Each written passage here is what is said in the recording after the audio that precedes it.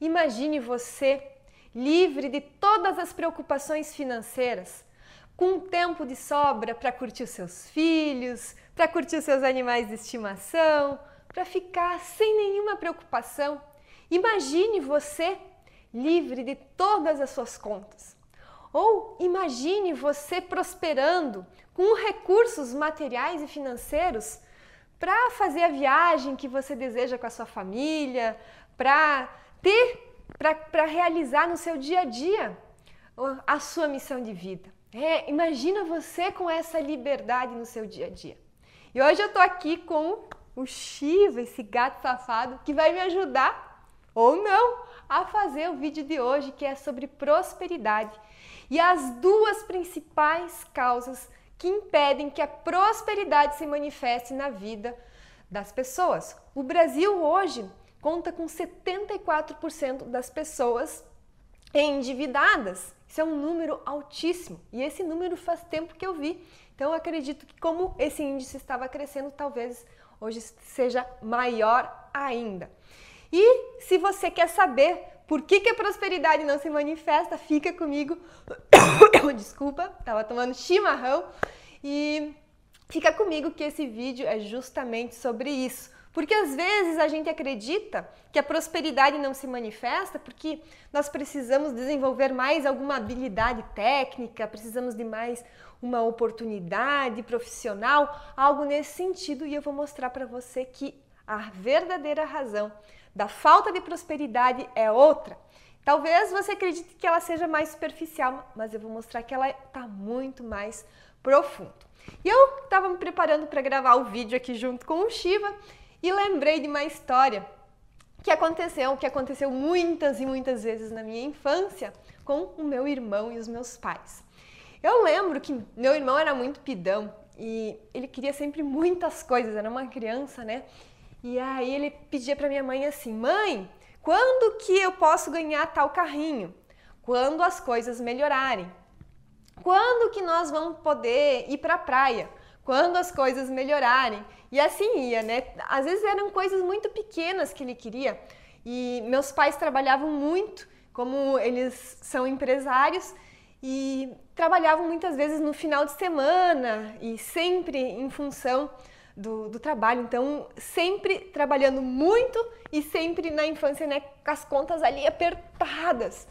E aí era essa resposta que ele ouvia muito. Então, chegou um momento que ele nem perguntava mais: mãe, quando que eu vou ganhar alguma coisa que ele gostaria, né? Porque ele sabia já que a resposta era quando as coisas melhorarem.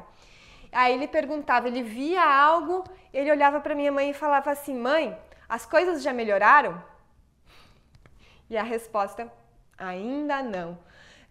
Então, eu vi esse esforço e eu penso quanto sofrimento que é para um pai ou para uma mãe não poder estar presente com os filhos, porque muitas vezes os pais se privam desse contato na infância porque estão se dedicando, se esforçando, ralando duro para conseguir pagar as contas no final do mês. Então, imagina se você tivesse prosperidade, tivesse os recursos materiais e ainda tivesse tempo para curtir o seu filho. Não seria perfeito? Pois é. E por que muitas vezes se rala muito, se trabalha, se esforça e sempre está ali controlando o dinheiro? Porque a prosperidade, ela está ligada com algo mais profundo. Não é apenas superficial. Existem dois aspectos fundamentais que nós precisamos estar atentos quando se fala em prosperidade. O primeiro são as nossas crenças limitantes. As nossas crenças limitantes são padrões mentais que estão no nosso subconsciente. Então, 95% da nossa mente é subconsciente. Apenas 5% nós temos consciência. E essas crenças limitantes, muitas vezes, a gente traz lá da infância. Então, a gente acredita que para se ter dinheiro, precisa trabalhar muito. O nosso subconsciente está lá, que quem trabalha muito vai ter dinheiro. Ou, às vezes, são padrões de que a gente ouviu que ou se desenvolve a espiritualidade ou se tem dinheiro, né? Ou você, às vezes, muitas vezes se associa prosperidade, riqueza material com uma pessoa ruim, com maldade, uma pessoa corrupta. E quando na verdade são todas crenças limitantes, né? Ou que para se ter prosperidade financeira você tem que deixar a família de lado. Então são vários padrões, várias lembranças que a gente viu, às vezes assim, de passada na infância, que ficam armazenadas no porão, no nosso subconsciente, e elas bloqueiam a nossa prosperidade. Então, primeiro, ter consciência das suas crenças limitantes. E o segundo é a falta de autoconhecimento.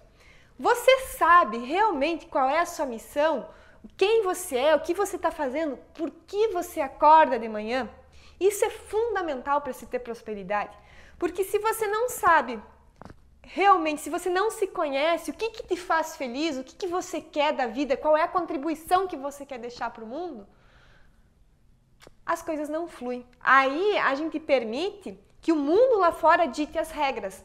E aí nós vamos trabalhar em algo que a gente não gosta porque o mundo lá fora disse, porque alguém lá fora, a família, os amigos, ou porque você simplesmente não sabia do que você gostava mesmo. Ah, acho que isso aqui combina comigo e vou nessa, né? Porque tá na moda trabalhar nisso, enfim.